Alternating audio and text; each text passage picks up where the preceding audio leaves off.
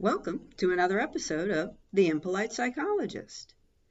So, today I wanted to talk about something that probably everybody is aware of, and that is the concept of black and white thinking, which has definitely plagued our society over the last so many years.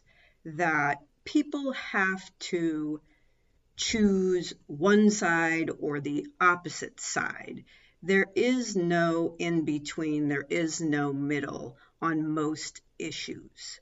And we've seen this with the elections, Trump versus Biden. We've seen it with COVID, mask versus no mask, getting the vaccine versus not getting the vaccine. We see this with you're either racist or you're not racist. And that one's really laughable to me because it makes me think about this Broadway play, Avenue Q. This was a award-winning Broadway show for a number of years, and you can still find it in smaller venues, but basically it's an homage to Sesame Street, but for adults. And there's a song in the show called Everyone's a Little Bit Racist. And it basically talks about how nobody is sort of free from being a racist, that everybody is, no matter what your cultural background is, you are not racist. Everybody is. And so this kind of stuff, the idea that somebody is all or nothing, is part of the problem nowadays, and it's perpetuated by all the keyboard warriors out there who get on social media and say very controversial or very rude things to one another and say things that truthfully these same people would never have the guts to say in real life. But because they're hiding behind their computer screens, they go crazy and extreme, and the extreme stuff stands out and we see it the most. And so what happens is that we end up all thinking that everybody's viewpoint is very extreme. Now, Jordan Peterson is a psychologist who is out of Canada and clearly has spent his life in research.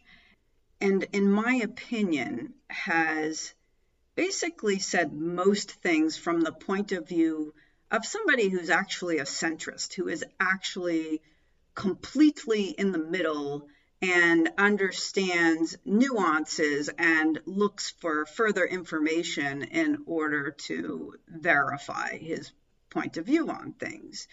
My impression is that he is a person who would change his mind if given further information and would change his stance on things because he is flexible and when informed further, will make a better decision about his viewpoint. Now, what's interesting about him is he has gotten labeled as some kind of extremist right-winger on the internet. And what I find so interesting about this situation is that recently he was a guest on the Joe Rogan show, and he talked about how in the last so many years, I think he said 6 years, everybody he has met in person that he has interacted with has been very warm and cordial towards him, with the exception of, say, 3 people. And he gets around. He travels all over and does speaking engagements, and he's written books, and he is somebody who's out there in the public eye quite a bit. So to think about that he only had people be significantly rude to him like 3 times in all these years and in all of his appearances and just sort of going about his day, That's pretty amazing, considering he's been villainized as some kind of extreme right-winger on the internet. But I think this kind of speaks to the idea that things are extreme there, but they're not necessarily extreme in real life, which makes me feel a lot better about our society to know that people can actually recognize nuance and consider all kinds of points of view, and nobody has to stay in a camp and 100% pledge allegiance to said camp. But there is this sort of you're with me or against me kind of thing that has been going on in our society. Now, I don't know where this started. I can tell you that having been a therapist for all these decades, there are people who end up in this black and white kind of thinking, and it sort of carries them in their life. And I'm not talking about, well, they pick a political side and they stick with it. It's more about being inflexible in the thinking, and that there's a belief that everything is categorized into two polar opposites, and that everybody has to pick a side psychologically. So, for example, I will see this when people come in to see me for the first time, and they will tell me what their issue is. And they will start to categorize their issues. For example, something like this: I have a problem with anxiety. And if I were just stronger, then things would be a lot easier. And I have decided to come to therapy because I want you to help me get strong. And so as therapy goes on, of course, the opposite of that is weak. And so when a person gives into their anxiety or feels overwhelmed by their anxiety and feels like they can't do something or they can't go somewhere because of their anxiety, they will often revert to calling it weakness. And it is not weakness, and it's not that simple. It is not weak versus strong. Being debilitated by mental health issues is not because you didn't try to be strong enough or that you're a weak person. It has nothing to do with weak versus strong. But this is one of those categories that people attach to mental health problems. So somewhere along the way, in a person's family, they learned somehow that they were weak or they were strong, depending on how they dealt with problems in their life. And that often their parents gave them this message, like, if you don't stand up to that bully, you're weak. If you're having problems standing up in front of your class and doing your presentation, you just got to be strong. I hear that a lot. My mom always told me, or my dad always told me, I had to be strong through the tough times in life. And so the thing about it is that dealing with difficult issues is not simply divided into weak versus strong. It is much more nuanced than that. Another issue that people show up with is positive versus negative. And these are the folks usually who will walk in with the idea that positive affirmations are the answer to everything. They will come in and they will tell me how they should be thinking and what their viewpoint should be. So, for example, I shouldn't be upset about being broken up with. I should be more positive about dating. I should not let the negativity control my life. And everything gets lumped into positive or negative. And so it'll play out like this. A person might be challenged by a depressed mood one day. And because of that, they won't go out with their friends. And they will often blame themselves for not having a positive enough attitude about their friends. I should just be grateful that I have friends and that they want to go out with me and they're so good to me, and what is wrong with me? Why do I get so caught up in this negativity and not want to spend time with them? And if I just spent time with them, everything would be much more positive. What's wrong with me that I can't feel more positive about going out with them?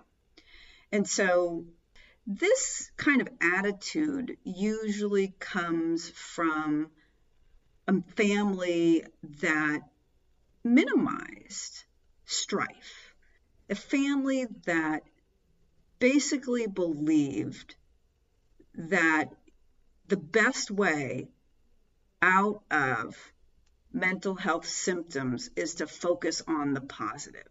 That if you are struggling with anything internally, you should count your blessings. Think about how wonderful the things are in your life. Focus on what's good about today. And even though it's understandable and well-meaning that we should be grateful and focus on the wonderful blessings in our lives, it's also a way of sort of minimizing and shaming a person for having negative viewpoints and or having negative days or negative thoughts. And the truth is that we all have both. And from one day to the next, it can change rapidly. You can have a really positive day one day and a really negative day another day. And some days you have a mixture of both. And that's what it is to be human. And you cannot force yourself to be positive when you're not in a positive space. But it's not to be judged that way. It's not to be judged as positive or negative, because a lot of times there's a lot of neutral in between as well. There's a lot of stuff that doesn't really hold weight in one direction or another. But often people believe that if they're not focused on the positive, then they must be in the negative, when in fact, we could be somewhere in between. So another one that I see come up that is a tough one is the idea of loving somebody versus hating them. And we see this a lot, obviously, when we start talking politics. There's that, you're either with me or against me. I either love you because you're on my side politically, or I hate you because you're on the other side. And there used to be a time where people from opposite ends of the political spectrum could actually be friends, because we knew that we connected with each other in a myriad of ways and disagreed about a bunch of different things. But that was true about our relationships with everybody, that even somebody on the same political side as us could have very different viewpoints on the world. in certain ways. And so we accepted that. Now I hear people coming into therapy telling me, well, yeah, I don't speak to my parents anymore because, they're on the other side. And that's just sad that well-meaning people who haven't really done anything super egregious to one another end up deciding to hate each other because of what political party they are registered under. And it just makes no sense. And I think the reality is that most people are more in the middle, but they make you pick a side when you register to vote. And so you feel you have to be on that side 100%. And I can tell you that both or all political parties have flaws, but that's the world we live in. Now, the way that this plays out internally is that clients will come in to see me, and they will have come from some type of abusive background, that they were somehow emotionally, physically, sexually abused by people in their family. And a lot of times they get confused because the confusion has to do with not being able to hate somebody who treated them badly. That they struggle with the idea that if, say, for example, their father hit them a lot and hurt them a lot, they struggle with the fact that they still have positive feelings for dad and still want to be around him and still want to please him in some way. And usually they get mad at themselves for not being able to 100% hate that person. And they get confused about not being able, why they can't just hate that person. Or it goes in the other direction too, where I see people come in and they say, well, yeah, dad abused me, but he's my dad, so I'm supposed to love him no matter what.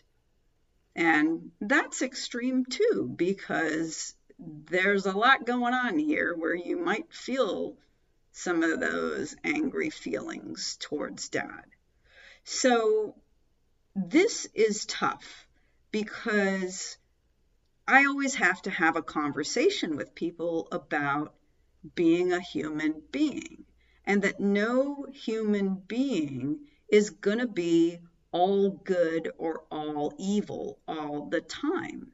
That even the dad who hit you may have had moments where it seemed like he loved you. And maybe there were lots of moments like that. And that creates confusion. But the reason it creates confusion is because people believe they have to pick a side. And the reality is that you can both love and hate the same person at the same time and have neutral feelings for them as well. That you don't have to choose. You can be angry with somebody for mistreating you, and you can still love them for the good things that they actually did in your life. And so this is sort of the dilemma, that everyone believes they have to pick. And the confusion comes from not being able to pick. You shouldn't be able to pick. You shouldn't have to choose a side. If you are being true to yourself and your feelings and your attachments to other people, you will recognize that there's a lot of in between. And you can feel both love and hate for the same person at the same time.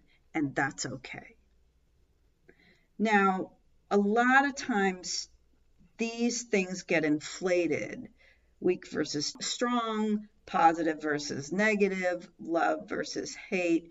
All of these end up getting to the real extreme view, which is I am a good person versus I am a bad person. And this oversimplification of a person's relationship with themselves really creates a lot of trouble. And the relationship that you have with yourself is the most important one you will have with anyone.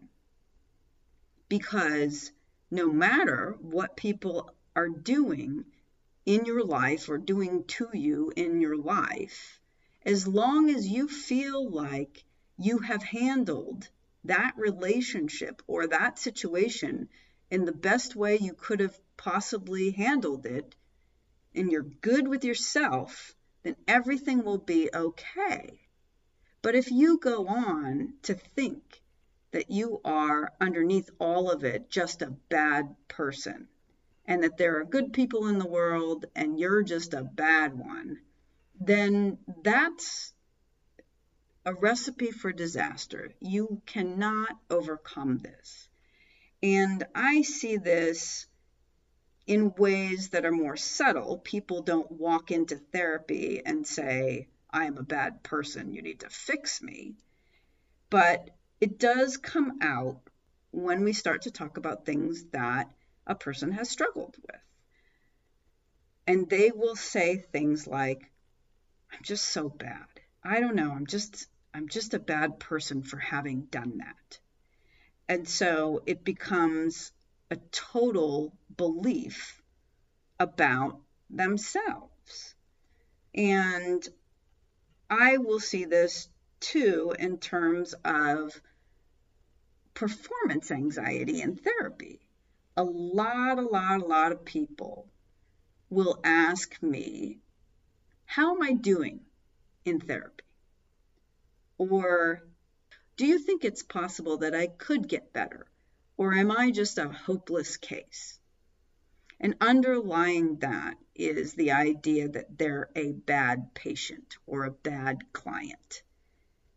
And usually that means they think of themselves as a bad person too.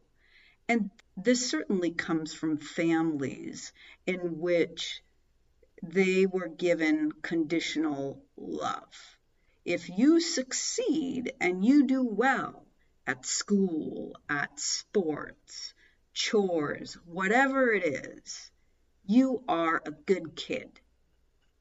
But if you do badly at any of those things, if you fail in school, if you're terrible at baseball, or if you don't do what I asked you to do, I don't really love you.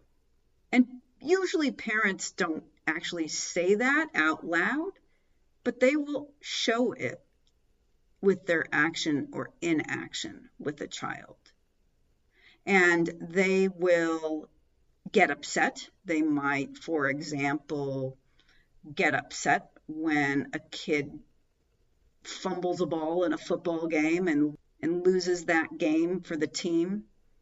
And they will get angry with their child or ignore their child, which sends the message that I am no good if I can't do this right, that if I don't perform, I am not lovable, I am not a good person, I'm a bad child. And you would be surprised how often I encounter this. It's quite prevalent. So if I had to give you advice about black and white thinking, if I had to give you advice about your thoughts about yourself and others, I would say take a look at all those places in your life where black and white thinking lives, where you think of yourself as weak or strong, good or bad. Think of others as being for you or against you. Love or hate others.